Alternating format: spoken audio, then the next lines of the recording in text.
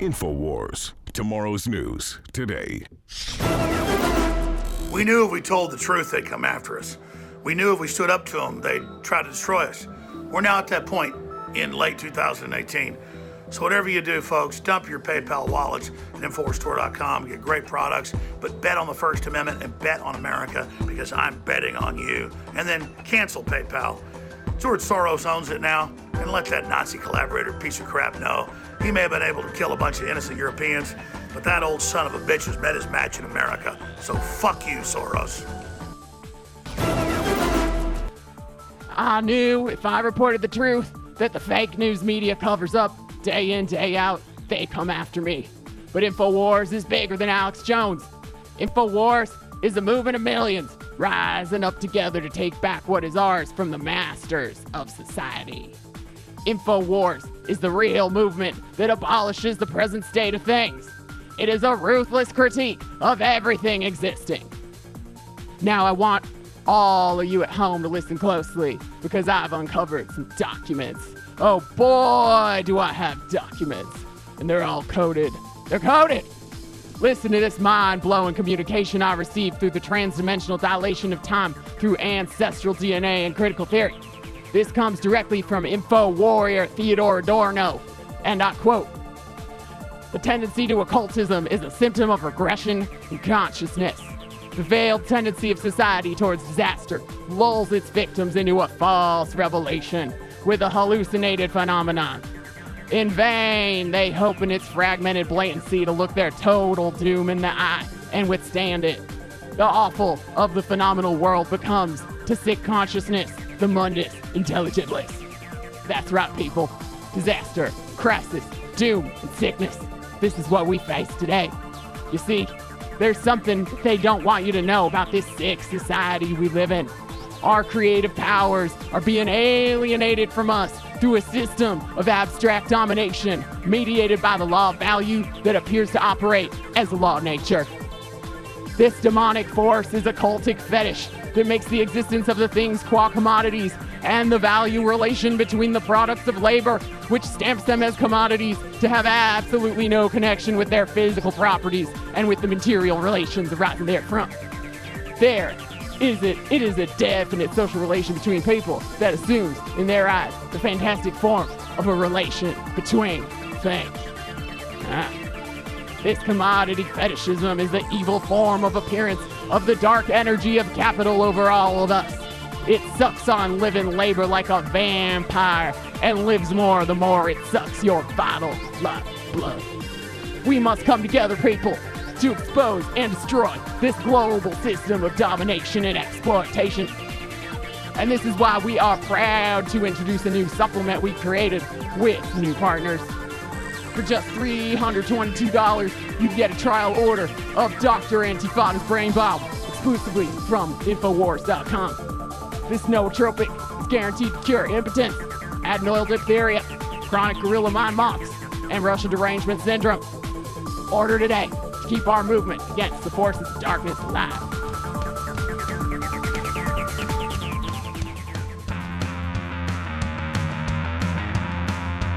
Hello and welcome to the Antifada, where unrest is best. I'm Jamie Peck. I am Sean KB. And I'm AP Andy. And we are here with a very special guest today, writer, researcher, PhD candidate in the social psychology program at the CUNY Grad Center, Tanz, aka Tanz. How you doing? I'm good. How are you guys? All right. We're all right. All right. So we got a lot to go through today. I'm going to jump right in with our icebreaker question. And that question is, Tanz, how pure is your hate today? My hate is always pure. Hell yeah. That's the mindset. A lot of hateful guests on this show. We had one loving guest last week. David Cleon was a sweetheart. Yeah, but those people are boring. He learned by the end. Yeah. He got in the mindset. Yeah, he did. We brought him there. Yeah, I mean, I think my hate is like, you know, it's all right today. It's not as pure as usual. I'm very tired, so that makes me more cranky. But reading about these conspiracy theories just, it got me up and going. So hopefully that will happen again when we discuss them. It's like a strong cup of coffee. You didn't know about the New World Order? Oh, I mean, I knew some about it, but I know a lot more now that I have been possessed by the spirit of Alex Jones. So there we go. She does constantly play that Ministry song in the apartment at all times. Now she understands. Yeah. So, Tanz, I figure we should start out by getting a little bit of your story, your background, how you got into leftist politics, etc. Because as I understand it, you are currently a communist. Yeah, how did I get into leftist politics? Oh, I hate this question. It's fine. It's fine. Ease your way into it. But I mean, I guess like growing up, my father was like really, my dad is crazy. My whole family is crazy, but my dad especially. And so my dad was always like ranting about politics in the house, always something, right? And so my dad is not like a communist. My dad thinks like communism is shit, capitalism is shit. He just hates everything. He's like, everything, this is all trash. Like George Carlin. Yeah, kind of like that, but not as cool. But yeah, so, but you know, he would always rant about something happening. And the way he always frames stuff is that the West is bad. America is bad. Europe is bad. All these places are shit. We live here because where the hell else are we going to go? And his thing, my whole family thing was always, you know, you might live here, but don't end up like these people. Ooh. So, there was kind of like, that was like my introduction into any kind of like political stuff. And so, I remember, funny story. I remember when I was in the 4th grade, maybe, I came home talking about something having to do with Thanksgiving and Native American, something like that. And my dad was like, your teacher's lying to you. Sit down. Let me tell you what really happened. And he went through this crazy, he told me the truth, right? He was like, Columbus. That's what we were talking about in school. Right. And I came home talking about this, and my father was like, that's bullshit. Columbus is a murderer. Let me break everything down for you. So then I went to school the next day and regurgitated all of that to everyone. Nice. So this is kind of like how, you know, I first began to really, or not really, but just my first like sort of introduction to anything political was through family, through my father, really. And it was a purely sort of negative critique of like everything. So you had to find something sort of positive. Yeah. I mean, no, the only thing positive, no, my father knew what was positive. Okay. What was positive was Islam. Just follow Islam. Just go to the masjid and pray and do what you got to do and all these things. And I was always kind of like, meh, that doesn't really do it for me.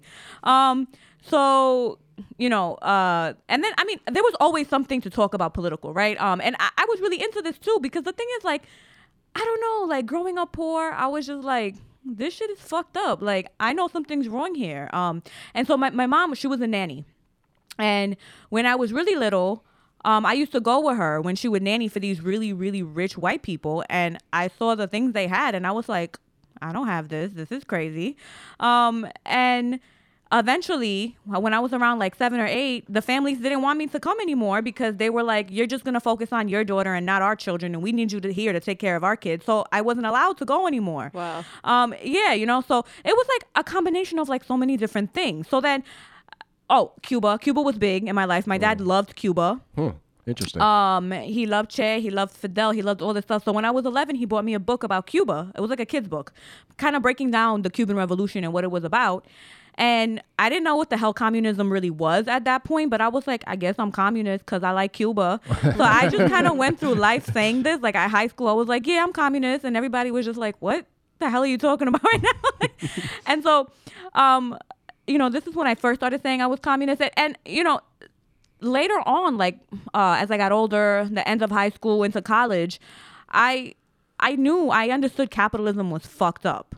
And I didn't know like all the jargon. I didn't have all the words, but I knew that shit was fucked up. And so I was always talking about this. And it wasn't until I was who was the first group I came in contact with? I hope it was a Spartacus because I'm a member. It was the RCP. Ah, those bastards. The RCP. So we got a real hard on for them. We hate the RCP. Yeah, they're fucking crazy. They got good street game though. I met them when I was probably about 19 or 20. Because they were doing an event where it was a conversation between Carl Dix, who's one of their members or part of their leadership or whatever, and what's his name? Cornel West. Ah, yes. And so I dragged my boyfriend, who was not at the time, who was not political at all, to this talk, and I was like, we're going to this shit. And he was like, woman, like, what are we doing here? So we get there, and the talk was good. And at the time, and this is before I knew anything else about the RCP, right? So all I'm seeing of the RCP is Carl Dix talking, and he's saying all these things that make a lot of sense. And I'm like, yeah. And then Cornel West, who's like the liberal, I was like, fuck this. I was like, this is fucking stupid. My ex was like, what do you mean? That dude is crazy. I like Cornel West. So we had this argument. And as we're leaving, you know, we're leaving the event, and the RCP just, like, at their events, they just descend on you. And it's like crazies with newspapers. And I was like, son, no, what is this? And I was so turned off. And I was like, why are these people so fucking weird? And I just remember this one old lady who came up to me with a nutpaper, and she was like, the revolution is here. We have a leader. And I was like, yo, I can't. So that was like Bob Avakian didn't turn you into a full-fledged communist with his new synthesis? Right? Shocking. Yeah. And actually, so that first event that I went to, I actually bought their DVD where it's like Bob Avakian like talking about like whatever the fuck he talked, just like him ranting for like 2 hours. Yeah. He's like Fidel Castro. He can go on for like 12 right? hours. And so I was just kind of like, these people are fucking nuts. Like I think I like communism. I was like, look, I like Cuba. That's what I know. And these people, I think they like Cuba, but they're crazy. And so I was like totally turned off from like these groups, you know. The second group I came in contact with was the PSL. Another Maoist group. Another psychotic group. They're also nuts. And the thing about the PSL, I met them. I went to like a protest, and I saw them, and they're just kind of like, they swarm. Like they see young people. I think particularly young people of color. They love young people of color. RCP does too, but yeah. PSL definitely. But it's just like, so any young person of color at a protest or at anything, they just swarm, and then I don't know. Or I was at an event. It was an event done by a group. It was a pro-Palestinian group called Existence is Resistance. That's where I met them. And Existence is Resistance, you know, they're cool. I like them. They're not crazies like the PSL, but they hang out with the PSL, and the PSL is up in it. And I'm just like, ugh. So when I first met them, they didn't tell me they were a group. It was just a couple of individual people that started talking to me. And I did find them very strange, because I was like, you guys are like awkward on another level. Like, I don't know how to have a conversation with you. But they were nice. And I was like, oh, all right. So then a couple of them wanted to hang out with me. They would be like, let's get a drink. Let's get food. Let's go to the beach. I was like, okay, I guess. I like doing these things, so I will do it with you. They were there on that long gang. Yeah. So I remember, it was we went out to dinner. We were in an Ethiopian spot, and we're talking. And at this point, I didn't know shit about, like, I didn't know exactly what their politics were. I didn't know they were a Maoist group. I didn't even know what the hell that meant at the time. So I'm sitting here, and we're eating food, and they start talking about Stalin. And I'm just, like, so confused, because I'm, like, in my head, I'm like, wait, why do they like Stalin? Because I thought he was crazy. So finally, I was Good like... question. Yeah, I was like, guys, wasn't Stalin, like, a mass murderer? And they were like, imperialist propaganda.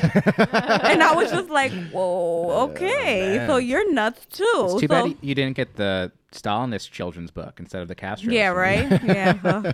I mean, although I don't know what the real difference is between the two, but anyway. You could have been a tanky earlier, I think, is the point. Yeah, right. No, but I was just like, wow, no, okay, these people are clearly nuts too. So then I stopped hanging out with them. And when I went to grad school when I was like 25, I went to the new school. Big mistake. Never go to the new, unless you're a rich person whose parents can pay for that shit. Don't go to the new school, because they will give you no money, and you will take out a shit ton of loans, and then you will want to die, because life will suck. I am in so much debt, but anyway. None of us will ever go to the new school. No, it would never happen. Horrible. I wish I knew someone to warn me before. I would not have made that mistake. But anyway, so, you know, I'm in grad school, and I kind of had, like, I knew capitalism was bad again. I knew I liked Cuba, but I didn't know, like, I didn't know, like, all this stuff, you know, like, all that politics encompasses. And so I was just kind of like, look, I want to do shit. You know, how do you do stuff? And so I met this chick who went to the new school, and she was like she had lived in Venezuela, and she was really into Venezuela. And I was like, all right, that's cool, I guess. I mean, I know my dad likes Venezuela, so whatever, you know. And she introduced me to these other leftists that she knew who happened to be, I think, anarchists. And I found them to be strange too, because I was like, why do you... I sense a pattern here. It's almost like leftists have some sort of social awkwardness. issues. I don't know. There you go. But I was just like, you all smell so bad. Like, even if I agree with what you're saying, like, I can't stand next to you. So true. I was like, come on, like, deodorant, people, soap and water. We're in the first world. So anyway. Crime Thing for Children. Could have got that book. So I met them. And That's why you never came to my parties. Yeah, you know. Now you know the truth. No, but, and I was like, all right, look. I was like, I just want to do some shit. And I met some people that were doing something around a community garden. And to be quite honest with you, I don't give a fuck about a community garden. But I was like, all right, like, I guess this is a thing that I can sort of do. People got arrested over this damn community garden. Like, whatever. This was kind of like my first real thing, like, doing with a group of people, I guess. I guess you could call it organizing. And this was in New York City? This was in the Bronx, yeah. All right. It was in the Bronx. From your accent, I was going to guess you were from Connecticut, but Bronx makes sense. Right? Yeah. Jamie says as a Connecticutter. Oh, really? Where are you from in Connecticut? West Hartford. I don't even. Oh, I know Hartford. Regular Hartford. Is that? It's west of Hartford. West of Hartford. Yeah. It's not just a clever name. It's literally just like a fucking flyover state, decaf New England. Yeah. No, but I used to go. Sorry, we're getting off topic. But I used to go to Bridgeport when I was in college. I used to go there for parties. Let me tell you something. Bridgeport, fucking Connecticut, is where you will die if you go. It was the stabbing capital of the country. And I well. believe it. I fucking believe it. I remember I went to a party with my ex in college. We get out the car. This is the first time I'm going to fucking Bridgeport, Connecticut. I was like, what the fuck is in Connecticut?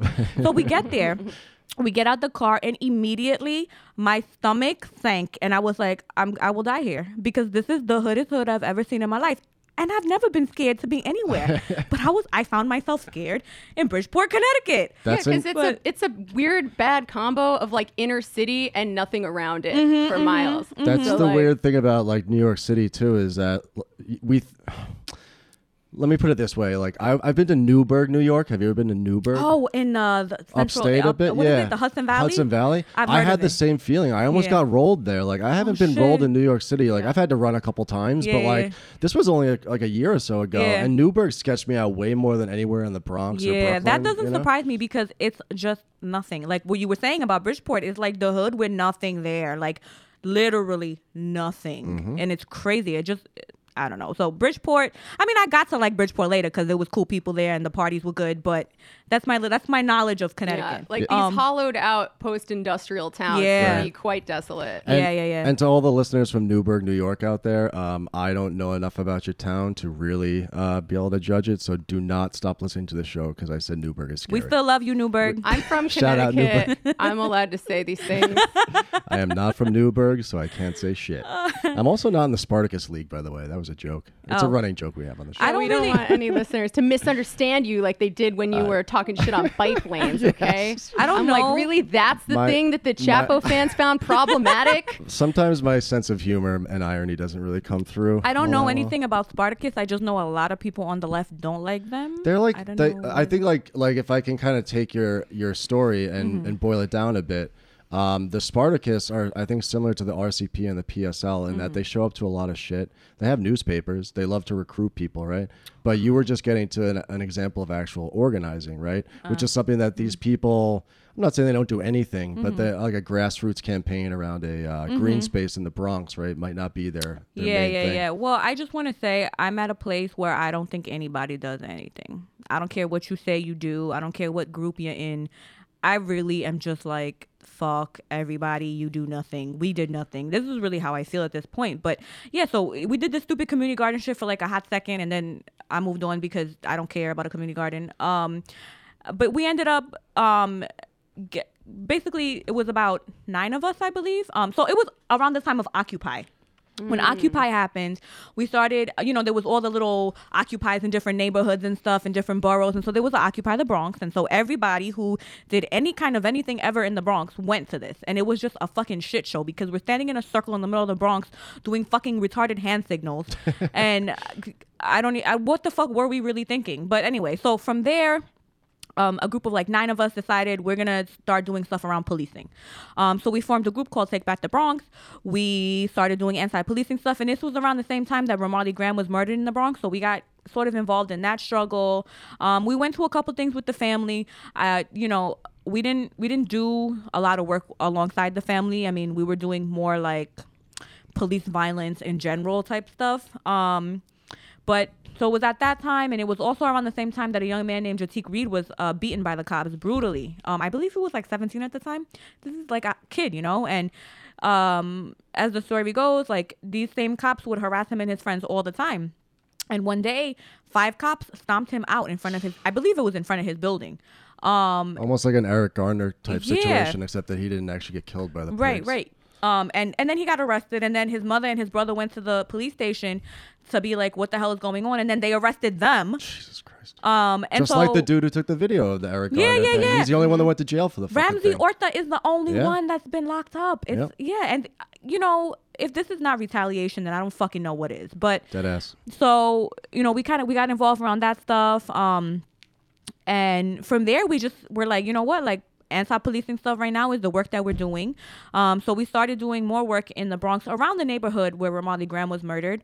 And we would do these things called no cop zones. We would take a block, we would plug into a bodega, and we would have speakers, play music, have a DJ, and we had an open mic. We called it the people's, what was it? Yeah, the people's mic or some shit like that. We were like, you know, just come up and say whatever you want about the cops.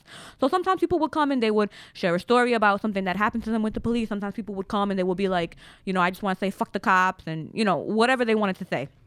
So it was, and what did we have? Oh, we put up a little sign that would say no cop zone, which obviously is not a no cop zone, but we like to pretend.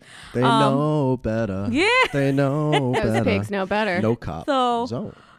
I could honestly listen to you talk about this stuff all day long, but I would like to get into the meat of the episode, which is conspiracy theories. And I just want to like introduce this because we're going to talk about it later.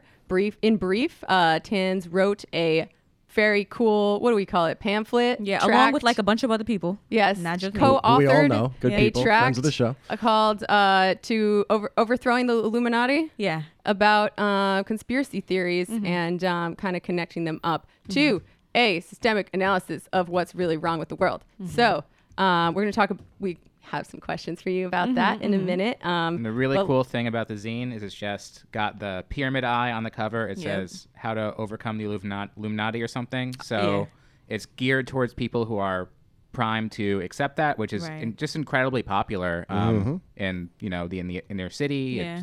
In general, people believe in the Illuminati. They want to know what it is.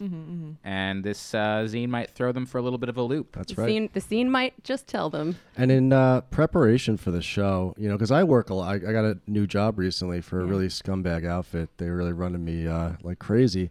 So I had a tough work week adjusting to that. But then I had the nice calming experience of going with Jamie through, I'd say, at least a dozen hours of the most insane conspiracy shit. Not just Illuminati, but we had 33rd degree Freemasons. Yeah. We had Bilderberg. We had the Trilateral Commission. We had 9/11 Truth. We had goddamn Flat Earth. Don't forget the Flat Earthers. Flat I've been Earthers. watching these Never videos. forget the Flat Earthers. Oh my God, the Flat Earthers. Why? That's like the... Oh, we're going to get to the Flat Earthers. But ultimately, you know, at the end, it was a very calming and, you know, serene experience. And I think now... I think we are ready to raise Thule and complete the system of German idealism. So let's get into this conspiracy stuff. So in conspiracy theory news, the deplatforming of Alex Jones and InfoWars continues. Now, we give him a platform on our show, of course, because he seems to have taken a turn towards the value form. But recent news is that PayPal has now taken him off, so he can no longer get money through that network. He is very unhappy about that. So this was really the downfall for Jones, is that he went too far and really caused havoc in people's lives with his weird conspiracy theories. So, you know... He didn't start there, right? He had 9/11 conspiracy theories. Yeah. Like that's when, okay, I interviewed his ex-wife, Kelly Jones, for a story that is stuck in legal limbo at the moment, but... she said, you know, one of the moments where she was like, oh shit, this guy's crazy was after 9/11. You know, everyone was like on their porches with candles in Austin. And he's like spouting all this crazy nonsense about it. And she's like, nah, that's not good. So you talked to Alex Jones' ex-wife. Are we going to read about that at any point? I did indeed. Well, I'm a little bit annoyed right now, actually, because I was assigned this article and then it's very complicated, as you can probably imagine, the amount of legal shit that they're in with one another right now. And considering how litigious Alex Jones is, it's like maybe wasn't maybe we all bit off more than we could chew on this one. But the one point I want to make, because he really likes to complain about freedom of speech and being deplatformed. But I mean, as if it wasn't clear already that these complaints are a little disingenuous coming from these people and do not apply across the board. He has filed multiple lawsuits, among other things, to try to keep his ex-wife quiet about the details of the case, their marriage, et cetera, et cetera. So maybe doesn't care about freedom of speech for her. And as we're going to see in this next clip, he likes to talk about child abuse quite a bit, but multiple court, whatchamacallit, experts, therapists, whatever, have said, and Kelly Jones is claiming, which I believe, that he has, he's done a thing called parental alienation, where when two parents are going through a high conflict divorce, one parent alienates the children from the other one and like deliberately poisons them against the other parent. And that is obviously very bad for the kids. So I just want everyone to keep that in mind when we listen to this next clip where Alex Jones is railing about protecting children. Okay, so this is the David Icke Explains Reptilians to Alex Jones clip. Okay, let me just keep an open mind here. I read Genesis, and it talks about God destroying the life on the earth because these entities had come in and destroyed the genetics or the seed, and only Noah was perfect in his genetic generations. Then I read that, and every other culture says similar things. Then I look at the elite who were at the Great Pyramid today trying to, get its energy. They're into this stuff. They at least believe it. Then I think about Christians.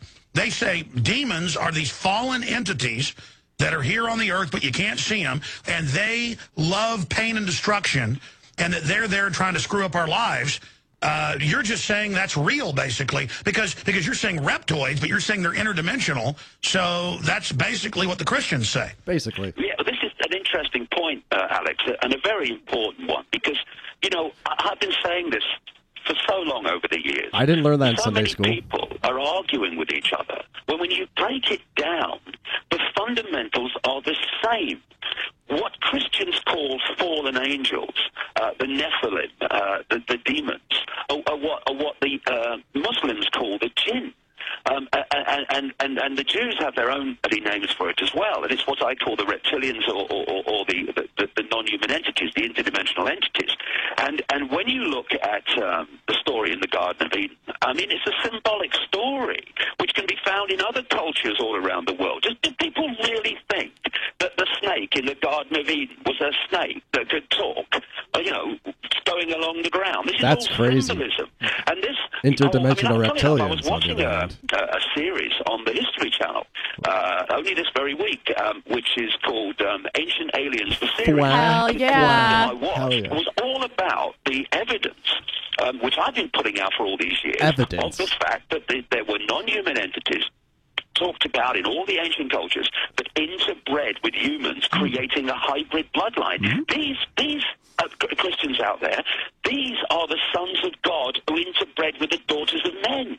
It comes up everywhere. And these entities are therefore possessible because there is a greater genetic and vibrational frequency compatibility between the possessing entity and the possessed hybrid bloodline. Story checks and what out. happens is that these pedophiles, and it's in the genetics.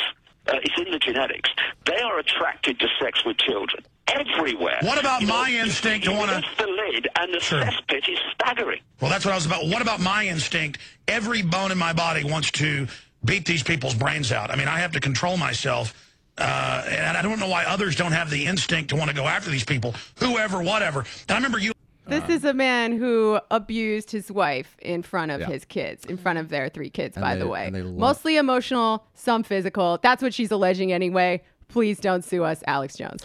So if you notice what Alex Jones did there at the end, and this is connected to the Sandy Hook thing, it was a very, very slick incitement to violence, because he basically says, like, I can control myself, but I can understand how people go out there and start killing these pedophiles. And that's dangerous, right? That is dangerous speech. I'm not a free speech absolutist, or maybe I am. I don't know. What do you feel about this, babe? Oh, well, I mean, the standard generally for freedom of speech is, don't yell fire in a crowded theater, right? You don't say something that's directly inciting to violence And I think this really does walk that line, especially when you consider a guy actually did show up with a gun to combat ping pong. So there's that aspect of it. I mean, I will say I'm a little bit divided because I tend to be a free speech absolutist. But and like I know that typically, historically speaking, when the government starts, or not just the government, right? YouTube is not the government, but like in this case, the private companies that control our entire communications infrastructure, which does have the ability to restrict speech as well, in my opinion.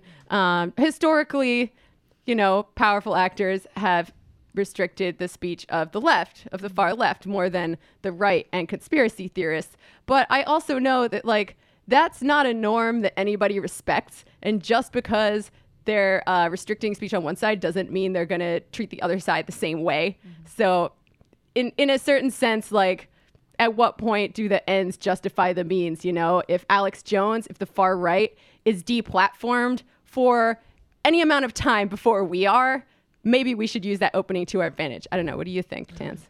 Or I have no problem with Alex Jones being deplatformed. You know, the question of free speech, I had an argument with some psychopath in a bar once. I don't know why all the crazies like me, but, you know, we're sitting here and he's some white lawyer guy and he's probably from like Brooklyn or some shit. And he's just like, yeah, you know, we can agree to disagree about politics, but, you know, as long as you believe in free speech. And I was like, yeah, but like not for Nazis. And he went off. Oh, I bet. Off. Because to him, no, that's like, I'm talking about red in the face, spitting, just crazy. I was like, whoa, you're nuts. But, you know, like, no, you can't say certain shit. I don't give a fuck. Nazis, no, you can't talk. Idiots like Alex Jones, you can't talk. I'm about to tell flat earthers to shut the fuck up too, because what are you people doing? Yo, dead fucking ass. In the course of our research, Jamie and I watched a fucking hour and 6 minute long video. We'll play a clip later about these flat earth people. And both of us became fucking tankies watching that shit. We became round earth tankies watching this video. We're like, fuck these people. They cannot fucking say these words. You're a couple of globe cucks. I guess we are globe cucks. But yeah, like on this point of the deplatforming thing, I mean, it's a very abstract thing. And I do believe that there is some sort of danger in like this tendency to try to shut these folks down. That said, though, if you go on YouTube, as we did, and you put in these keywords like, you know, Alex Jones or like reptilians or ancient aliens or like pedophilic cultural or cultic sacrifice and shit like that, you still come up with like tons of videos. When I was trying to like find all these different crazy conspiracy theories, they're so like you punch in to YouTube and you can find 1,000 fucking videos about it. So it's nice, I suppose, that they're shutting down Alex Jones as like one person with a big platform, but it doesn't change the fact that this conspiracy culture is huge and everywhere, still on YouTube, still on even the airwaves with AM radio, right? Andy, you said coast to coast radio? Yeah, Coast to Coast has conspiracy theories on it. I mean, I don't think this stuff should be shut down, but Alex Jones is particularly vile in terms of how he manipulates and lies, and also he doesn't believe in any of this stuff. This is like something that's a big difference between him and Ike. Like, I think Ike is a believer, but you can find audio of Alex Jones in the late 90s saying that Vladimir Putin is invading the United States right now, and we have to, all the patriots need to take up arms and defend their country just to make a name for himself. And then with each subsequent like U.S. era, he finds a new little niche for himself. So he was kind of like an anti-authoritarian in the 2000s with the 9/11 stuff and being against the police state. Like the idea of prison that's kind of how he got his start. Comes out of this idea, but now he loves the prison planet. He loves the police state. Right. Well, his ex-wife said he kind of got his start. He was like a civil liberties guy.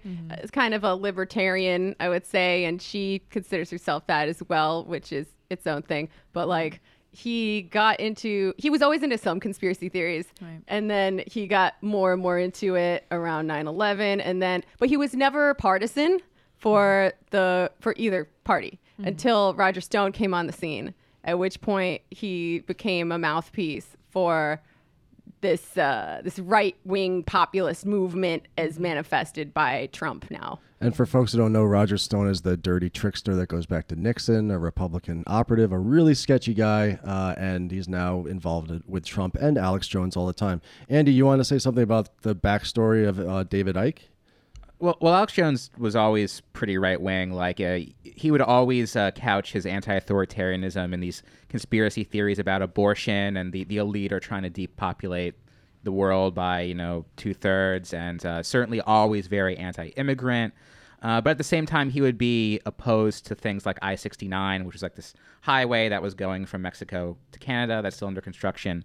The left opposed it because it would be bad for labor unions. It would make it easier to bypass unionized ports. But Alex Jones opposed it because he thought that we were going to have a North American union. We're going to have like one.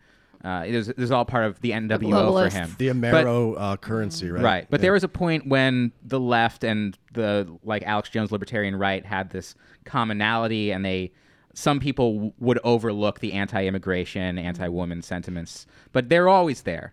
Yeah. Well, he's completely sold out his libertarian past and viewership at this point in time, seeing as he's basically functioning as a propaganda mouthpiece for the Trump administration. Also, for what it's worth, she's his ex-wife, probably has a bone to pick. She thinks that he believes all of it, and that she told me he's even like crazier and weirder in real life than he is on the show. So take that for what it's worth. We'll never know, because I hope never to be in a room with Alex Jones. I think that dark energy might fucking wear off on him. So speaking of believing it, David Icke, I think, does believe it, and his backstory is hilarious because he was a soccer player, a footballer, a hooligan. I don't know what team he was on, but in his post-career, he used a celebrity to be part of the Green Party in England.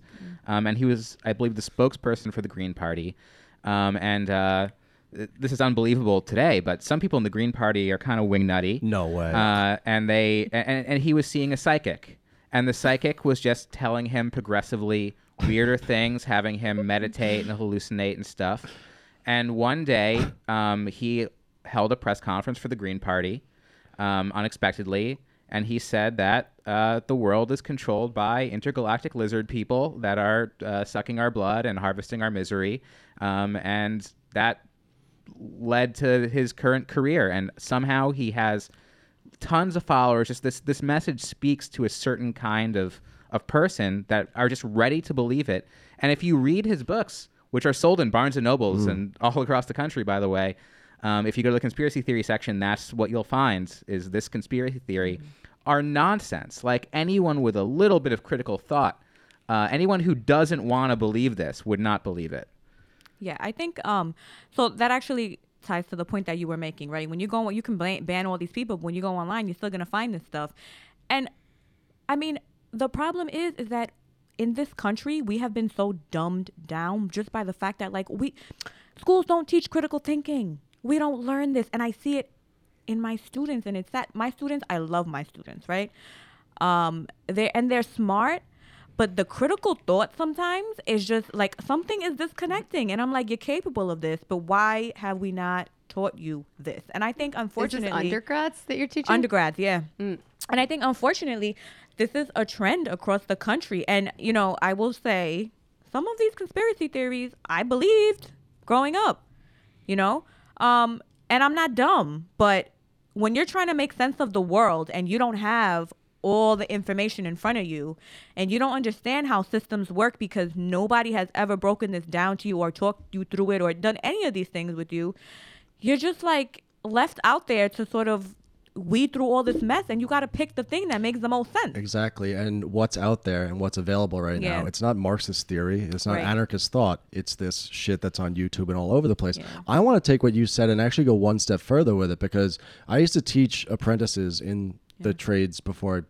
and it wasn't even just that like this stuff was all over the place, this conspiracy type thought. It was actually that I think by and large the smartest of all the students were the ones that were most likely to get into this shit, because that's something you say in your pamphlet too, right? They were right, like you say, like they were the people that had this sense that there was something fucked up with the world, and they were searching for it. And what they found, again, was not like a systemic critique of things. What they found was like, I smoked a bunch of weed and I looked at the back of a dollar bill, and then I went on YouTube and I found the flat earth shit. But they're smart kids. They just don't have the correct critical capacities, or maybe we're not doing enough right now in order to put out our ideas and our like movement. exactly. You know, like what is it that you get when you look up stuff on YouTube? And this is where everybody goes. You know, where this really, I think, came into the mainstream for me when I was younger was after September 11th. And if people remember the 9/11 truthers, they're still out there, but they used to be in the streets, and they used to actually show up at, you know, real left events, like when I go see Chomsky or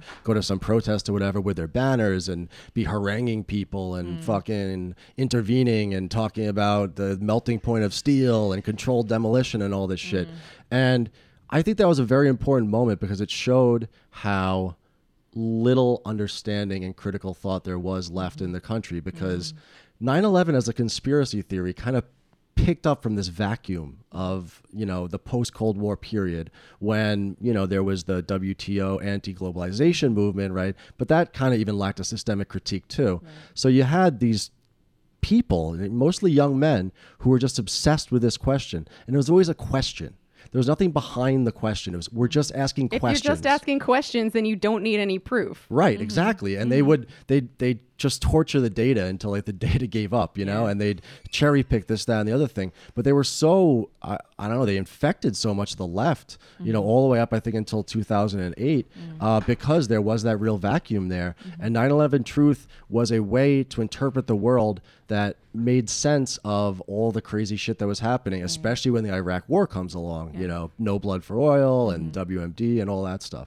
So I think that was a really, really pernicious thing. And it's still around a bit, but I think it's more on YouTube now. I think people have moved on to more Illuminati, Bilderberg, sort of pedophile ring type conspiracy theories at this point. Yeah, I think definitely the 9/11 stuff, like, I know I believed it because part of it was like an acknowledgement of the fact that like something systemic is wrong, right? Like there is some fucked up people who are doing some fucked up shit, but it's just like the target, what you see as the answer to that, or where that ends up is what's incorrect, you know? But yeah, I think, sorry, I'm just going to share this little story. When 9/11 happened, I was 16 years old. And I was in school, and they called us into the cafeteria, and they were like, they basically showed it on like a freaking TV. And so we're sitting here watching this. And I was like, what the fuck first of all, I was like, oh shit, this is going to be bad. Because people are going to hate Muslims. Like, this is going to be very bad. And the backlash was crazy. I remember Sikh cab drivers were getting the shit kicked out of them all the time. Not even Muslim. Not even Muslim. I'm just like, Jesus, like, really? Could you at least get your racism right? Fuck. But, yeah, I just remember, like, you know, I called my dad because I was like, and I didn't, you know, at this time, like, I didn't really see my dad that often. And I called him, and he was like, stop fucking talking right now. He's like, I'm going to pick you up early. I'm picking you up from school. So I was like, okay. And he picked me up and he put me in the car and he was like, you don't say shit about this. And then he proceeded to go into all these conspiracy theories.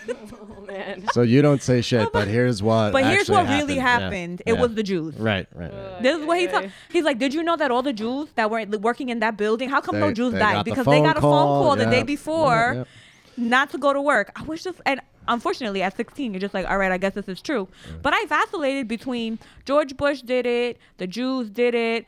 And it's like, when I look back on it now, it's like these two things didn't even make any damn sense, like, together. But I was saying them, right? Because I was 16, but you want an answer. You don't believe what the government is telling you. You don't believe what mainstream media is telling you because you know people are lying to you, but you just don't know what the lie is.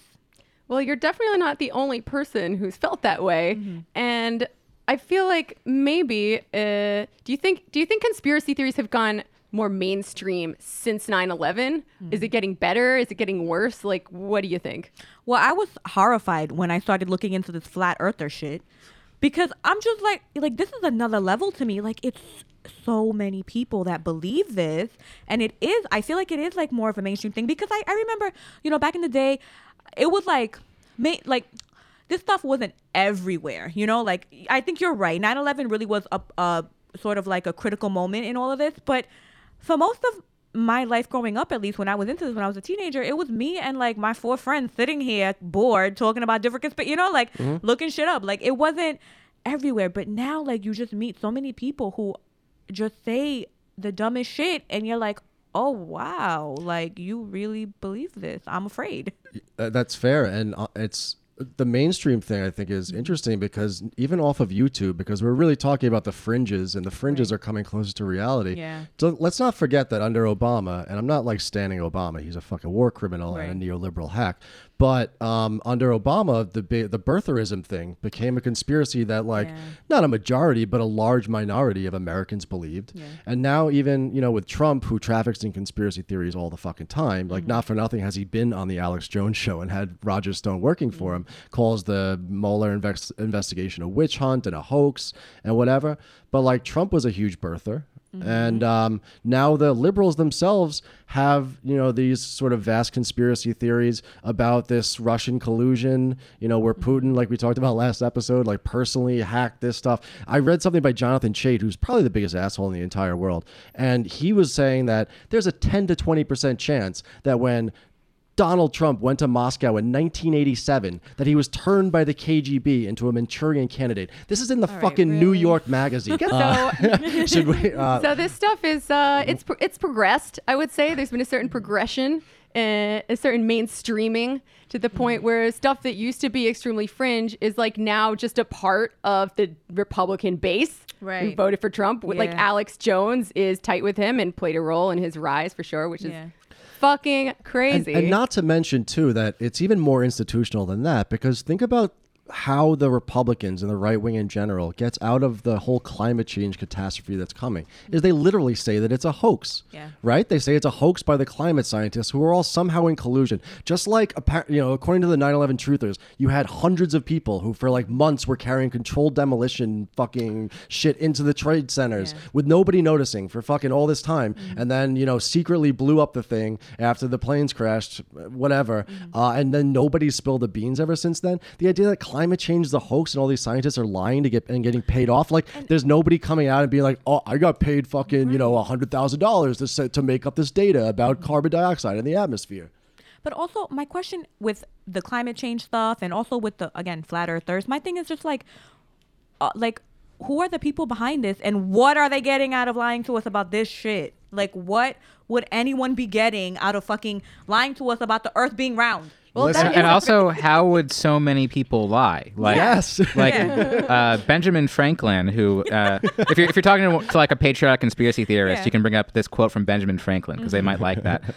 3 people can keep a secret if 2 of them are dead. For 9/11 to have been an inside job, you would have to have at least a few hundred people who would just never say a word about it. Would die without a confession, a deathbed confession. Well, I think that is a good segue into this next video clip. We've been teasing the fuck out of Flat Earth. Because, it's easy to sit here and talk shit about the Flat Earth people, all right? But, I think they deserve at least a chance for us to listen to what they have to say. So I also want to laugh, so let's do it. Yes. The picture, and they got lazy. If the Earth is 25,000 miles in circumference, there must exist a curvature drop of 8 inches times the mile when you square the mile. It gets 1 good. mile means Don't there worry. should be an 8-inch curvature drop. 2 miles, 2 times 2 times 8. It's just 32. math. That's It's just 32-inch drop. 3 miles would be a 72-inch Can't argue with drop. math. And this would exponentially continue. Here's the longest bridge in the world. The Danyang Kongchon Grand Bridge in China. 102.4 miles long. There should exist nearly 7,000 feet of curvature drop in that bridge. 7,000 foot curvature drop. Do you see it? It ain't there. Look at the horizon. It's flat. Okay. So, Andy, go back to the name of the bridge. This is why we picked this. Okay.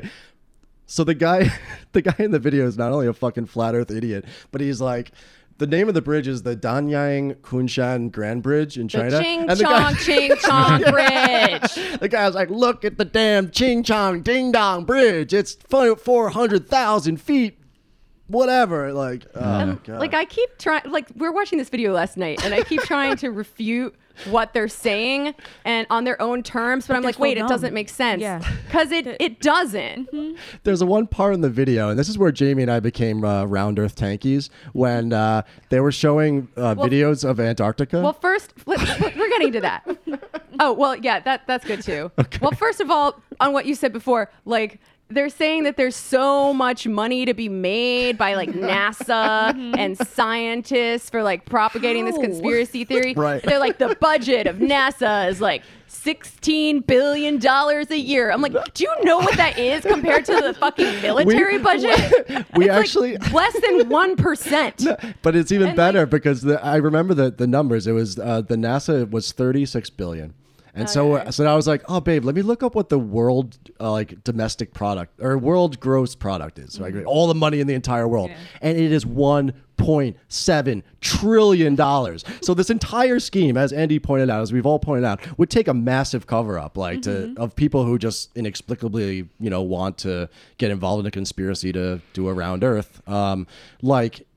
The amount of money, I did the calculations, is like 0.001% of world GDP in order to cover up the flat Earth reality. And they've got this video of Neil deGrasse Tyson, who they hate, obviously, and they're Bill like they're like using the CGI animation to like make it rain on him in the background, and I'm like, dude, like do you think he's wearing $1,000 suit right now? You want to like go to his house and see what it looks like? Like, okay, I hate to rain on your globe cuck parade, but there's something that goes on in conspiracy theory circles where there'll be like an extreme wing. And there'll be conspiracy theories obviously draw people in through like very reasonable sounding premises and like why don't we ask these questions, and then it leads you down a narrative that's basically more or less science fiction. Like they start asking questions and giving answers in a way, and this is something that scam artists do. Stefan Molyneux does this. It's just a way of stringing certain kinds of gullible people along, and even not so gullible people can be brought in. But one thing that people, these conspiracy theorists like Alex Jones and even Joe Rogan, who believes in a fair number of conspiracy theories, will say about the flat earthers is that these are the crazy conspiracy theorists. We're asking serious questions about things that maybe the media doesn't want to cover because the media is controlled by certain interests. So, there'll be this striation of like the crazy wing represented by the flat earthers and the David Icke people, and then the more moderate and then someone like Alex Jones ends up coming off as a moderate compared to some. So this is the danger, but also a lot of people are just ready to believe in the flat Earth, and how do you talk to them? I know. And I should add, by the way, Neil deGrasse Tyson is famous, probably rich. Most of these scientists make like, I don't know, $60,000 a year. Yeah. Are you really gonna like propagate a global conspiracy so you can make $60,000 a year? Or I guess the idea is they like made a fake space shuttle and then they like pocketed the difference in what it would have cost to like make a real shuttle. That's like the only way I can make this math make sense. Like all of these, all of these scientists pocketed the money. Yeah, of $36 billion, like all the scientists in the world got a chunk, which would probably be like $40 each. It's a very modest grift. But there's a different element to that too, and you see it throughout this flat Earth video, which is supposed to just be, similar to what Andy was saying, this fringe but just asking questions sort of compendium of different reasons why we should question the round Earth. But here and there, you'll see pop up the Illuminati eye, frequently throughout the entire thing. So clearly the people that are propagating this flat Earth theory are caught up in a whole bunch of other conspiracy theories too, right? It's all connected. It's all connected. It's all connected. And I think the way that a lot of these things connect is towards the end of this flat Earth video. I would say we'd link to it in the show notes, but we won't. Nobody should watch this. Do not ever watch it. We watched it so you didn't have to. But towards the end of it, they're giving the reasons why there would be this conspiracy, which is very interesting, or like why they believe that this is being propagated. This has always been my question. And what they're saying is that heliocentric world, right? One where the Earth is at the center, gives us meaning and it makes our lives valuable. And the puppet masters out there, the people who are perpetrating this hoax, want us to feel small and feel insignificant. But if we believe that the flat Earth is at the center of all of creation, that we can actually have this sort of self-awareness and this power to control our world and to understand things in a way that they want to take away from us. And I think that right there is an element of so much of this conspiracy theory stuff, which we've been dancing around, we've been joking about, but I think when we get to talking about your pamphlet, we're really going to analyze what this does for people and how it functions. Yes. I'm sorry I cut you off earlier, babe, because I think it's very important to understand exactly how Sean and I became tankies for the round Earth. So there were a number of parts of the video that I think really brought us in this journey. The first concerned Antarctica. And, the way we understand Antarctica, it is a small continent at the southern pole of the globe. It's all lies. But, I got documents. It's coded. Like they have some different ideas about what Antarctica is, babe. Yeah, I mean, I keep an open mind on things, and I was it was like 30 minutes into the video. I was like, you know what? Maybe they're onto something. I myself have never been to space. I've never actually seen it. They might be going around literally harassing astronauts. Like, you could say what you want about, like, the U.S. space program or whatever, but if you're an astronaut, you're like straight up heroic. You did something risky. You went into space, and these fucking assholes are going into like these astronauts and be like, what do you think this video means? And they're like, fuck you, I went to space. They're like, no, you didn't. And you see this guy punch the astronaut. It's Buzz Aldrin. By Buzz Aldrin. Which, like, he was really asking And you know for what? it. More power to him. You're an astronaut, you go to space, and some fucking douchebag with like fucking greasy hair and all fucking dumpy comes into your office. No, and you think you're doing a normal interview to promote your book about being an astronaut or whatever, and this guy accosts you like, you didn't really go to space, did you? Prove it. Boom, it. punch him right in and the like, face. yeah, I don't normally believe in resolving interpersonal conflict with violence, but like this guy really asked for it. But the Antarctica shit was incredible because they're like, everyone thinks it's a small continent, but have you ever looked at it? Has anyone ever actually been there? It's a 200 to 300 foot wall of ice that's impenetrable that represents the edge of the flat Earth. Yeah, this is why, because the problem with flat Earth theories throughout history has been, why don't ships fall off the edge? Right. Right. And the answer for them is because Antarctica is actually a ring of ice around the perimeter of the disk that we all live on. Yep, the disk with it's a bubble, really. Don't watch it. Don't get farther into this. I want to touch on something that we've also been flirting with a bit. You've mentioned anti-Semitism, Tanz, a whole bunch, but I think there is a thread within this Illuminati theory and all of these conspiracy theories. You mentioned Jews and 9/11. That is fundamentally anti-Semitic. So this next clip that we have right here is gross. It's from something called the Educational Ministry of Hebrew Israelite Truth, which does not sound too reputable to me. But we have this clip here to talk about where the kind of end point of these theories can take you. Jewish Khazars are not a spiritual people. They perceive the religion of Judaism as a way to reform society at large. And from Judaism, they created Kabbalah, the black magic occult, and the Illuminati, not to mention their involvement in the enslavement of Black America. But before they flocked to America to make more money off of us, they reaped some havoc in Russia. Now, a group of Jews got together under the influence of the Kabbalah and the Illuminati and believed that they were the supreme beings and were to rule the world and ultimately destroy all else in it. You have to start small. So they founded what's called Bolshevism, and they chose Lenin as their leader. Who better to lead them than a satanic Khazar Jew? So from the pure Torah came Judaism, then the black magic Kabbalah, then the Illuminati and Freemasonry, then comes Bolshevism.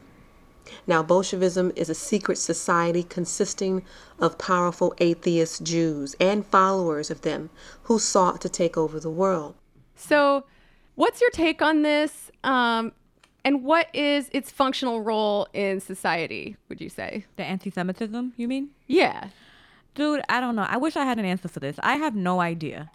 I know that it's everywhere. I grew up hearing a lot of shit that's anti-Semitic, and I don't know how this has spread so damn far, to be honest. I think towards the end of the show, I've got a take on it that I get from a Marxist theorist named Moshe Postone, who I think puts his finger on a very interesting question, which is, why is modern anti-Semitism so pernicious, as you said, but also why is it so adaptable to different things? So the Jews could both be these these bankers, like these Rothschild capitalists, but they could also be the Bolsheviks at the same time, like standing behind the scenes and controlling these things.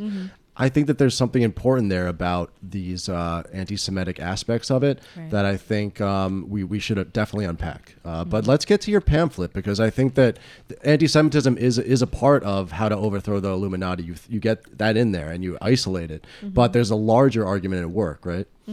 So yeah, just to start on a very basic level, where did the idea for the pamphlet come from, and who was its intended audience? Yeah.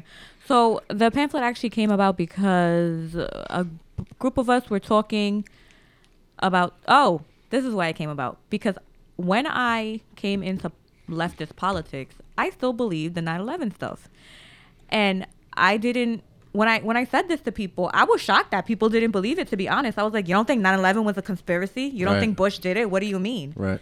And they were like, no. And I was like, I don't understand. I was like, have you seen the $20 bill? Have you seen it? But yeah, and so it was, and I have to say, I think the way that people responded to me was not helpful, because they were just like, that's fucking dumb. It was like, oh God, roll your eyes and walk away, without actually investigating why I believed what I believed, right? Right. And so I had to do a little bit of work on my own to sort of figure out, well, if it's not this, then what is it? You know, why did this actually happen? And I began, when I did that, and it's literally the thing that helped me was reading history, reading the history of capitalism, reading about how these things developed. Yes. And so when I started to do that more, I was just like, wait a minute, this actually doesn't make sense. And I was like, you know what?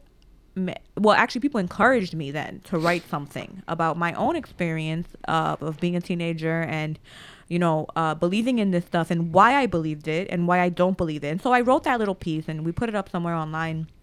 And from there, other people that I was working with at the time got the idea to, well, let's do this pamphlet that can be for young young people of color who are living in the hood who believe this stuff. Because, particularly then, I think, and this was like a while ago, this was like at least like 8 years ago, but particularly at that time, this was the demographic that really was like into the Illuminati stuff, and into conspiracy theory. Jay-Z and Beyonce were satanic Illuminati subjects.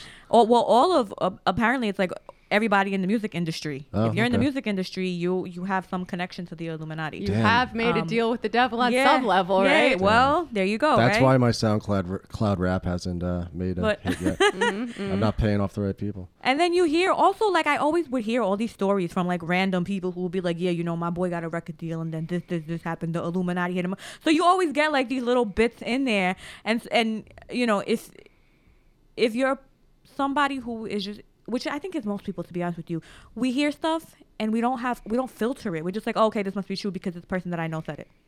Or, oh, this must be true because I'm watching this video. Like, I think we have a tendency in the United States to, we don't ask enough questions. We just believe whatever the fuck we see. And there's a lot of people like this, we don't check our sources. Like, I see people on my Facebook, people I grew up with, who post stuff, and I'm just like, no, why do you think this is real? Like, why do you think this website is true? Like, why do you think it's like legitimate? But there's no question of like, what is legitimate, what is not, and you just don't vet stuff the way that we should. Yeah, I see leftists posting total bullshit all the time. Yeah.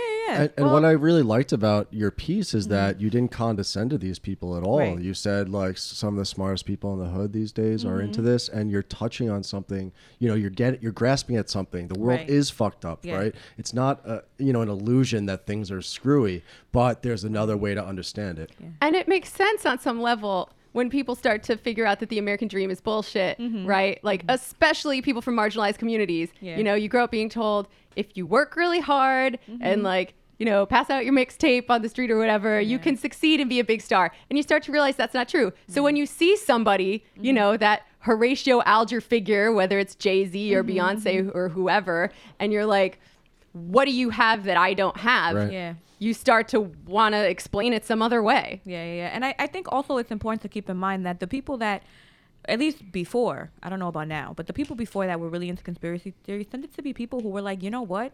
This whole like blame the poor. I mean, they're not thinking this way, but it's actually a rejection of the blame the poor ideology. Yeah, that is so pervasive in the United States and has been for so long. Where it's like, if you're poor, it's like blame the poor for everything, for their own problems.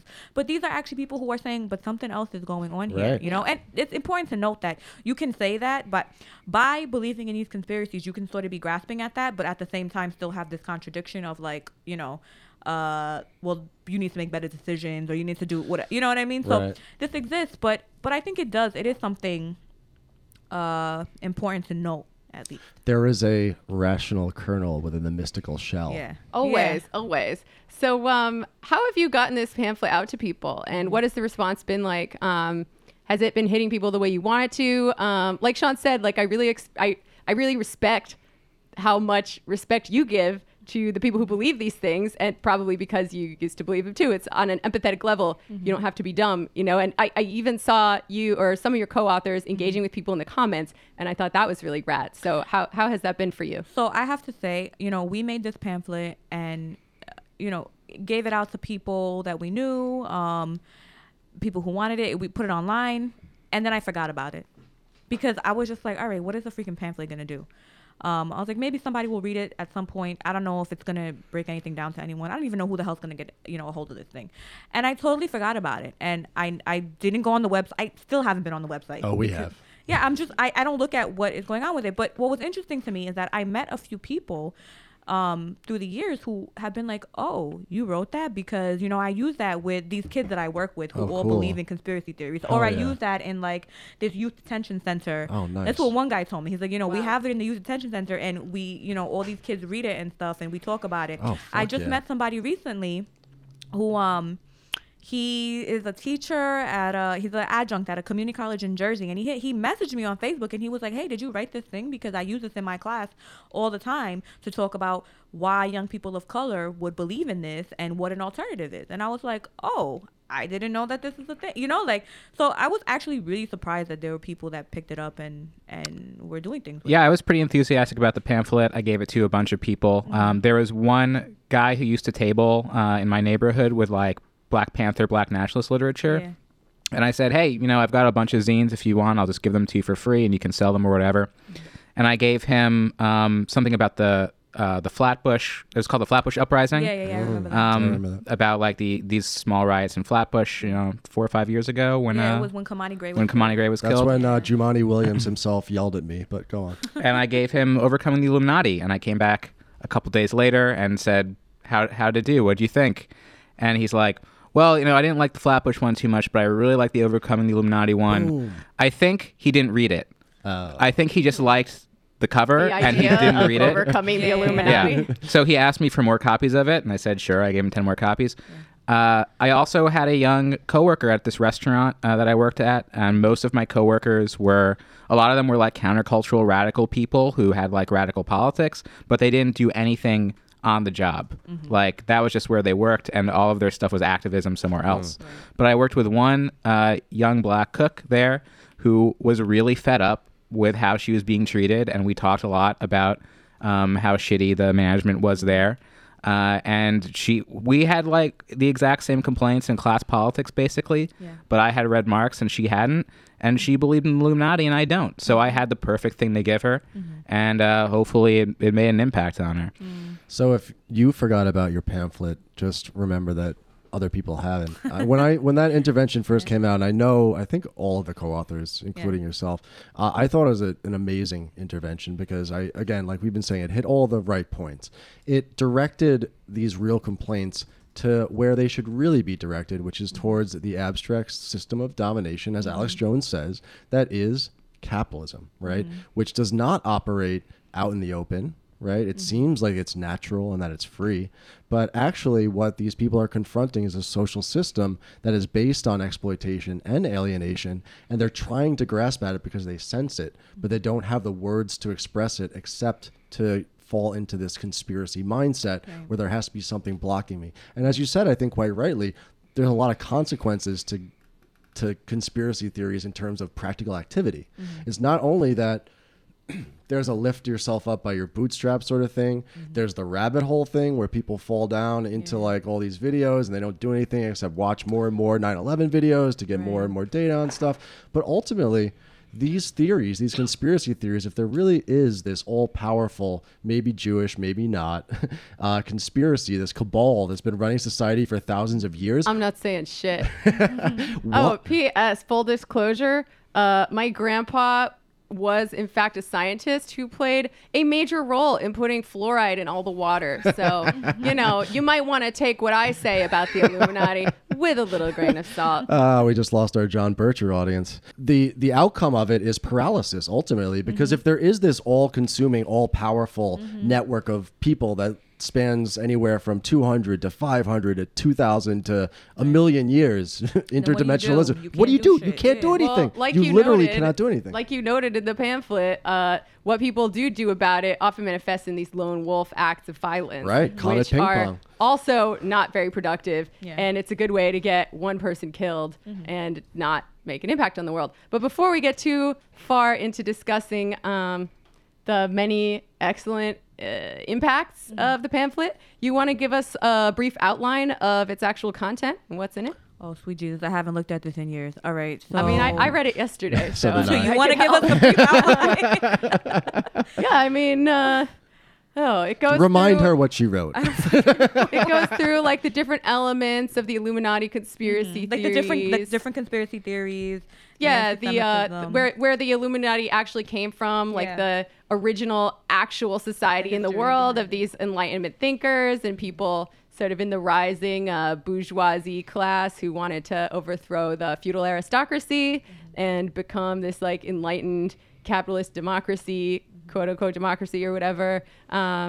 It goes through like the reasons people have to believe this, and then it goes through the reasons why it is wrong and not helpful, and then tells you basically here's a better analysis to understand what's wrong with the world. And I think it's very effective how it goes through thing by thing. I wish that I had read this before I tried to read the Moishe Postone, because That's my bad. It really does do a good job describing some Marxist concepts that are very abstract and confusing without using Marxist jargon. Which is very important, by the way. That is not the part that I wrote.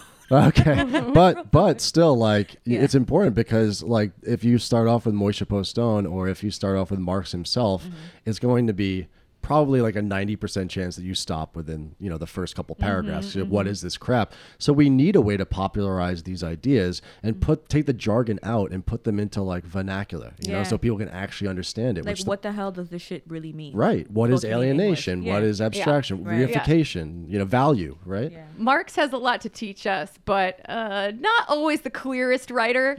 And I'm saying that as somebody who went to an Ivy League college but did not study Marx there. So, like, if I find it hard to understand, I feel like most people probably would. I agree with you 100%. I still have a hard time understanding Marx. The amount of time that I put into reading Marx when I had the opportunity to do so and the time to do so was substantial, just to get a grounding in the entire theory and understand all this jargon and understand how things connect together dialectically. Yeah, and not everybody wants to read that shit. It's fucking boring. I sit down to read Marx and I want to rip my fucking eyeballs out. If you hate Marx, try Hegel. Like, oh God. I don't even want to go there. But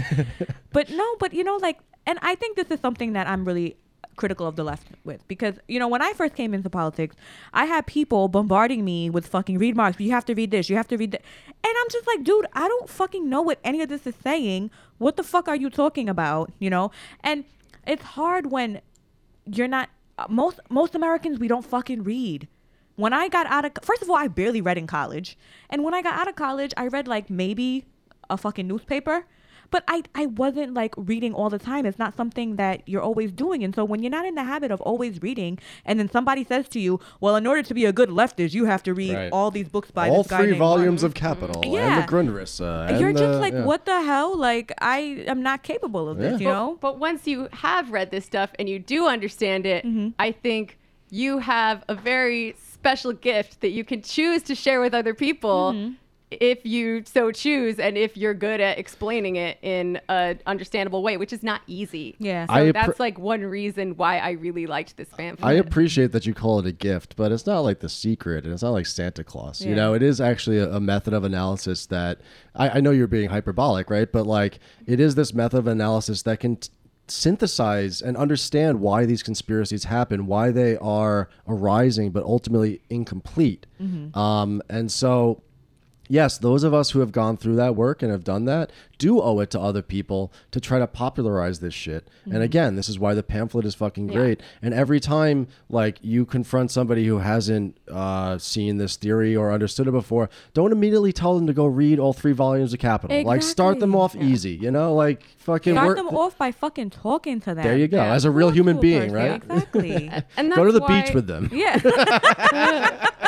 Totally. I mean, that's been part of my mission for a while because, you know, I was a writer before I was a leftist. And I was like, oh, what am I going to write about? I guess the shit around me, like sex and parties and music and boys or whatever. Yeah. And then, you know, when I became a leftist, I already had a writing career. So, and I was already pretty good at writing for a mainstream audience. So part of me was like, oh, what authority do I have to write about this shit that I'm just starting to learn about? But also, you know, I've read some tracts from some very learned Marxists who maybe went to grad school, and they're basically unreadable. Yeah. Sorry, guys. Shout out to learned Marxists who went to grad school. No one like that in this room. So, like, whenever I start to worry that I'm not one of them, I'm like, you know what? I have a thing that they don't have, which is the ability to write stuff that people want to read. That is a good thing to not be like them. I'm just Yeah. And as Big Bill Hayward once said, I may not have read Marx's Capital, but I have the marks of capital all over me. So there is something intuitive about the whole thing. Jamie, I think that as a Gothic American, you had a particular passage in this pamphlet that you found very evocative. Shout out to the Lit Crit guy, by the way, who is into Gothic Marxism. Lit Crit guy, we are going to have you on the show because Jamie is your biggest fan.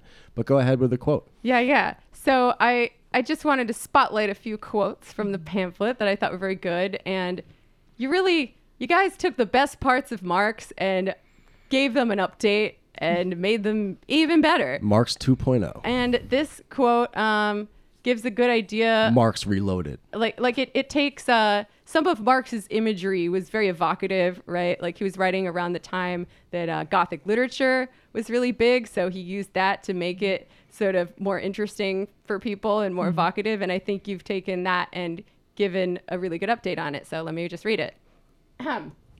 Capital is not a conspiracy of aliens. It's an alien we create. It's not just Jay-Z or George W. Bush. We have all sold our souls and our bodies to the devil, but it is a devil we create with our own hands. It can do nothing without us. Our bodies are its arms, its legs, its reproductive organs, and its brains. Therefore, we have the power to end it. Throughout history, poor and working people have struggled to limit how much labor capital sucks from them. They've tried to change the rules of the game or stop playing it altogether. Hell yeah.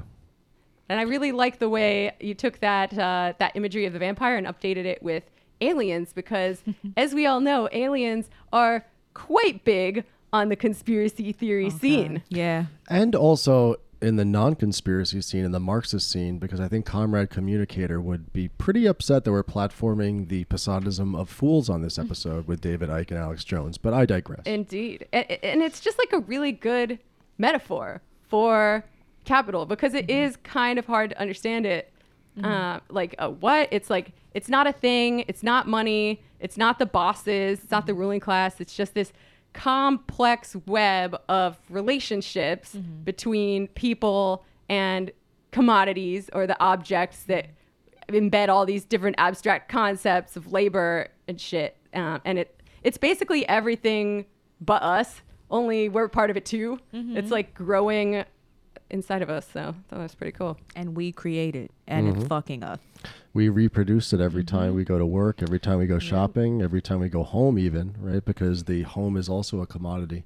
That's what's, I think, powerful is that when you get to this level of abstraction that Marx managed to get himself to, you do get into something that is beyond any individual capitalist, beyond any individual person, beyond even the workers and the capitalists themselves.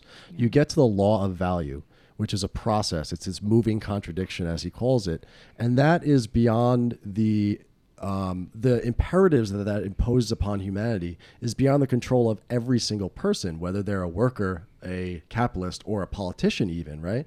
And that, I think, is sort of what people are grasping towards is that there is this force that exists that is all powerful. Like, let's be clear. Like, if you don't go to work, you will starve and you will die, or you'll at least be homeless, right? Yeah. It is all powerful. It sets these incentives and these imperatives for us, and we do not have control over it. There's a real reason why people have these conspiracy theories. And you mentioned it before, right? Like with people in the hood who are like, you know, why hasn't this happened to me? Like, I'm poor. Like, why the fuck? What's stopping me from doing this, right? And it's clearly there's something there, right? But it's way more complicated than that. There's a small cabal of people out there who are like controlling everything. So yeah, I really like the resistance to blaming bad people or even bad ideas for something that's completely structural yet hidden. Because I think a lot of the rhetoric we're seeing today with this mainstream wave or increasingly mainstream wave of left populist sentiment in the US really stops at blaming the elites, the millionaires and the billionaires, the 1%, right? or finance, or the bankers, or the big quote unquote big corporations, which, like, I don't know, Bernie and friends tend to focus on. We hear from a lot of social democrats who just want to return us to like the golden age of capitalism, where these people are sort of kept on a leash and everything works out. It'd be like Norway, right. Just without the Jim Crow type aspects, you know. We'll take those out. But that's like, it's like, no, it goes further than that, and the invisible character of capital is really important. And I think you describe it in a really good metaphor when you guys write, quote, "Gravity can't be identified and touched, but it can be felt in the relation between planets. Similarly, you can't put your finger on capital in any one place, but it is present in the relations between people and asserts a powerful force on them. Illuminati theorists feel this force at work in society, but identify it incorrectly." And then a little further down, you say, "To end this situation, we will have to do more than attack individual members of the bourgeoisie. We will have to attack the system of capitalist social relations as a whole." Boom. Looking back at this stuff, which again, I haven't read it so long, but like looking at it, I'm just like, yeah, you know, we have to stress this. Like, it's not about the individual. So even when we're like railing against Trump, you know, because so many people are like, well, Trump is, you know, we just get rid of Trump. No, if we get rid of Trump, everything stays the fucking same. It doesn't change, you know? And so looking back at this and reading it, it just sort of reminds me of the fact that like we have to always be talking about systemic issues and how things are systemic, because when you don't get it anywhere else. You don't learn that shit in school. You don't learn that shit from talking to your neighbor or your mom or whoever, because we're so individualistic, and in some ways it's understandable, right? We go through the world as individuals. So we're not thinking about how all these things connect and, you know, the systems that are in place. But yeah, I think really, you know, breaking down when you're talking to people, just whoever, every day, you know, you come across people, you're talking to them about what's happening politically, which I think that is a conversation that I think comes, at least what I've noticed, comes up more now increasingly than ever before. Like, I went to the fucking bank and some dude, my banker, was talking to me about Jordan Peterson, and I'm just like, oh my God, what the fuck is going on right now? Was you know, he pro or against? Oh no, he loved him. Okay. Loved him, but quit that bank. Yeah, but you know, but I had a good conversation with him, and then I was like, look, you know, like I didn't tell him this, but in my head, I'm like, all right, you're clearly fucking dumb on certain issues. Like that lawyer guy. But, you know, I told him, I was like, you know what? Why don't you, as a place to start, watch this documentary, The 13th? Not that I think that is like the greatest documentary in the world. I have lots of critiques of it. However, it does a good thing, right? And it's a place to start with certain people. I mean, if you got a Jordan Peterson motherfucker telling you things like, hey, Black and Latino people, and he's Latino. Black and Latino people are the ones that do all the crime. So I believe this. You know, it's like, you have to break things down for people in a way that's like digestible. You can't direct them to go read fucking Capital. Go read this. No, like use that stuff that's out there that we you know, criticize the liberals, and we do, you know, we're always critical of everyone. But I'm like, if the left would just fucking stop for a second and look at what's out there and see how you can use it. Everything has pieces that you can use. Yeah, it's always a bad moment, and I think most of us have had this moment at some point in our political development where you look at the left, you realize that they're right about most things, and then you look at who these people are who are right about the things, and you're like, oh God, like what are we gonna do with you? Well, you mentioned populism, right? populism is an interesting thing because populism can be either right or it can be left. Right. It is, again, similar to conspiracy theories, a grasping at the reality, the systemic structures, but without actually getting there.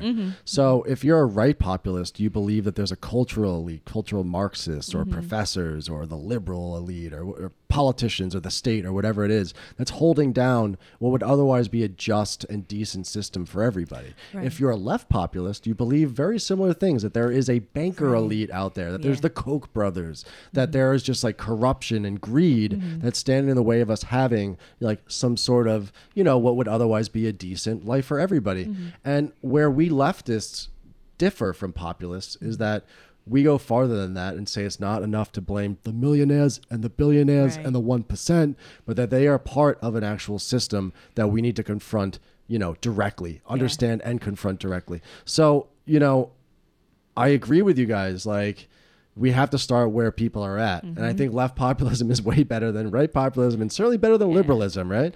But it is our task, I think, to take people who are already sympathetic to that bankers, you know, 1% shit and try to pull them over to a more systemic critique. Otherwise, we're not going to get anywhere with left populism. Yeah. And just to push back a little bit, we were talking about how, you know, it's not about individuals and it's systematic.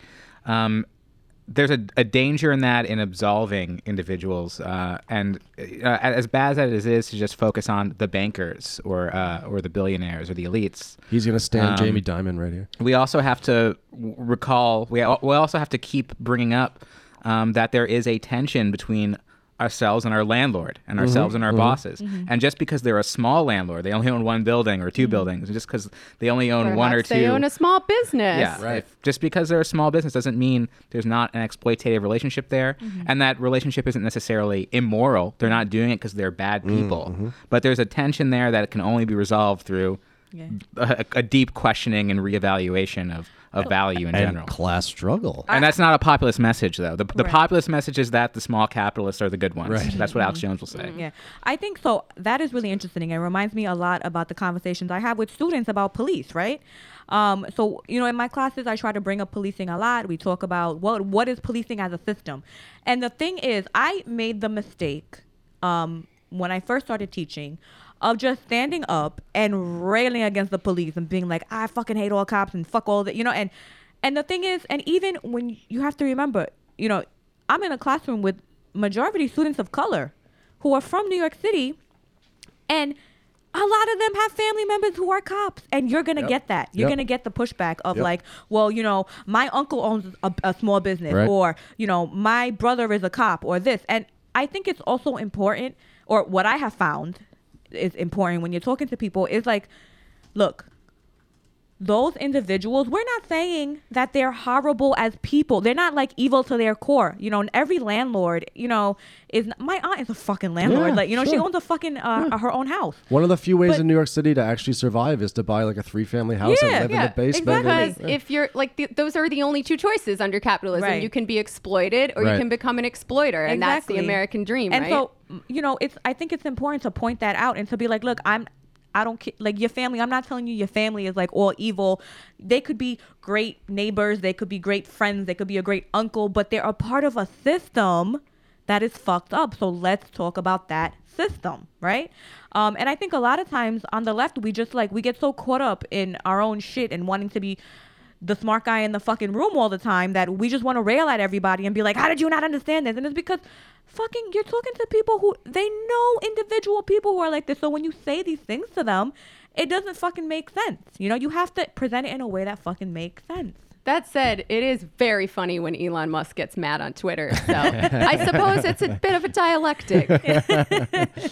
He's a closet Posadist anyways. He's a socialist, as he said. Or an anarchist. I forget where he ended up. We'll see. So I just had a couple more questions from the pamphlet, if I may. Yeah, of course. So I see you get like almost to the end, really, before anyone brings up the C word or even the A word, you know, those words being anarchism and communism. I was thinking of different C and A words. Yeah, I'm like, what's the C word? Yeah. The part where you just start, like, just do cunt in all caps for the entire paragraph, that was really riveting stuff the right capitalist cunt class must be overthrown. Those assholes. That's the A word. But no, so I think we've had a lot of conversations on the left lately about what kind of words we should be using. I often get scolded for calling myself a libertarian socialist because libertarian means something else now, and it's just it's confusing to people. You can't reappropriate that word once it means what it means in America, blah blah blah. It's a great provocation. Yeah. And there are people who find it genuinely alienating, right? There are people who have really bad associations with communism, even if you tell them, you know, we're not the bad kind, For we're the real anti-state reasons, kind. These are real historic things. Like you know? my friend, like I have a friend in who's in DSA with me, who her family's from Vietnam. Yeah. And they were fighting the Viet Cong in the war, and her grandpa had a horrible experience where they lined up a bunch of people and shot every other one and told the survivors to like tell everyone to stop fighting the Viet Cong. So they came to America, and growing up, it was always like the communists were the boogeymen, you know? It was like, finish your vegetables or the communists are going to come get you. And if DSA had been called like Democratic Communists of America, she might not have joined. Right. But she always considered herself a progressive, and, you know, she got into Bernie Sanders, joined DSA. Through that, learned that Bernie Sanders isn't even a socialist. He's a social democrat. And now she's like pretty far left with the rest of us on the far left of DSA, who are like having debates about what role electoralism should even be playing. But like, I don't know that she would have joined if we had communist in the name. Like, what's how did you decide whether to use those words or how to use them? Yeah, well, this was actually written, that section was written by someone else, not by me. And I would have disagreed with using these words. And then the pushback was, well, you have to be honest about your politics. And I'm like, you can fucking be honest about your politics by explaining what you fucking believe instead of putting a label to it. Because I think it's very true, you know, like communism has been marred through history because of the shit that people have seen happen and heard, you know? And I mean, when you throw that word out, people are automatically kind of like, what the fuck? When you say anarchism, you know what I hear all the time from people? Well, you just want chaos? Because people think anarchism means chaos, you know? So I think we need to be aware, especially in this moment right now. Perhaps 8 years ago it was different, where there wasn't like a lot of people. You didn't have a group like DSA, you know, for example, which is like deep state anarchists, I think they are, right? Yeah. But like that, we only tell you that name once you join, okay? Yeah, like. So I'm not, you know, I think you should be very upfront about your politics by saying, hey, you know what I believe? I believe these fucking things. I think, you know, it's fucking wrong for us to be, you know, exploited every day going to these fucking jobs. I think it's wrong for us to be, you know, exploited by our landlords and all these people. But I think it's really important, I think, today to explain your politics, but don't be so attached to these fucking words, you know, these labels. Yeah, and we are doing something different, right? What we're doing now is somewhat new, right? Like what my friends and I in DSA are currently thinking about isn't just communism in the classical sense, you know? It's how do we incorporate intersectionality? How do we incorporate not just Marx, not just the old thinkers, but women and people of color into our political ed curriculum? How do we account for that in organizing? How do we come to some sort of happy medium between total anarchy and this like authoritarian state? And we don't totally have a word for that yet. Yeah, this is true. It's also important to remember that the people who are going to build communism are not the people who call themselves communists today. Deadass. Yeah. Like, and that's historically correct. If you look at even, you know, the upsurges of like communist or socialist revolution throughout the country, they were being, you know, it was produced by the working class people who maybe had this sort of vague sense that something was fucked up and couldn't put a name to it, but they still acted within the class struggle, because that's at the end of the day too what separates leftist theory from conspiracy theory is that we understand that day in and day out there is a class struggle. It might be popping off or it might be quiet, right? But every day you go into the fucking on the shop floor or into the fucking service sector job, whatever it is you do, right? There is a struggle there between you and your boss. There's a struggle between labor and capital that exists, whether it's evident or not. I really hope that like what I've seen continuously happen with leftist groups doesn't happen with DSA, because people need fucking somewhere to go who are thinking about these things, who are looking around, who are saying, hey, you know, like something's up here and I want to learn more. I want to talk about this. I want to understand, you know? And you guys have both kind of touched on this, but you've talked about this historical moment that we're in. And it is true now that the S word, right? Not shit, but socialism is now way more acceptable than it has been in the past. Certainly in my lifetime. Yeah. So we have a lot of room to move around at this moment in time, and to get these people who are maybe into flat Earth or Bilderberg or whatever, or God forbid, anti-Semitism, and bring them to our side, because we actually have a movement now that is growing, that is in the streets, that is doing things. Yeah, we don't want to be a counterculture, right? And we're very aware of that. Like, we want to make these ideas as mainstream as possible, because not everyone's going to join DSA, and like, we don't think that, well, most of us don't think that we're like some revolutionary vanguard that's going to like do it for everyone else. So like, I think Andy had a funny moment actually when he met some of my DSA friends in the park, and he had just been talking to one of his anarchist friends about something. Before I tell that story, I'll say that the anarchists in the last couple of years have made one strategic improvement, which is a lot of them are shifting from the black bloc to the gray bloc. But the gray bloc is when you dress to not draw attention to yourself. Well, you dress like a college student, or. But then how will anyone know that they're anarchists? Well, exactly. The idea is not to say that we're this like rival army or this like cohesive political faction, especially when you're very small and not like very streetwise, but to present that like we are regular people, and also there's some security in not dressing like a criminal. But so yeah, at May Day, I was hanging out with some anarchist people, and they were like, off to the side complaining about everything, and I was as well. That's what I specialize in. That's probably why I'm an anarchist. That's why you're here. And then two DSA. I thought you were a liberal.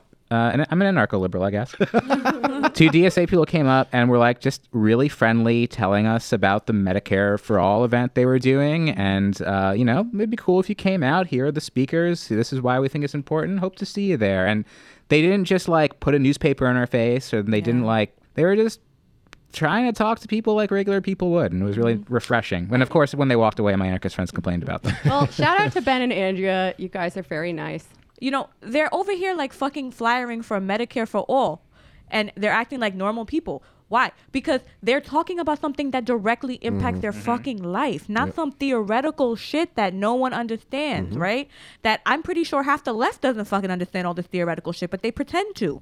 And so, when I first came to the left and I had all these ideas, let's do a fucking food program on the block once a week or something, or once a month something.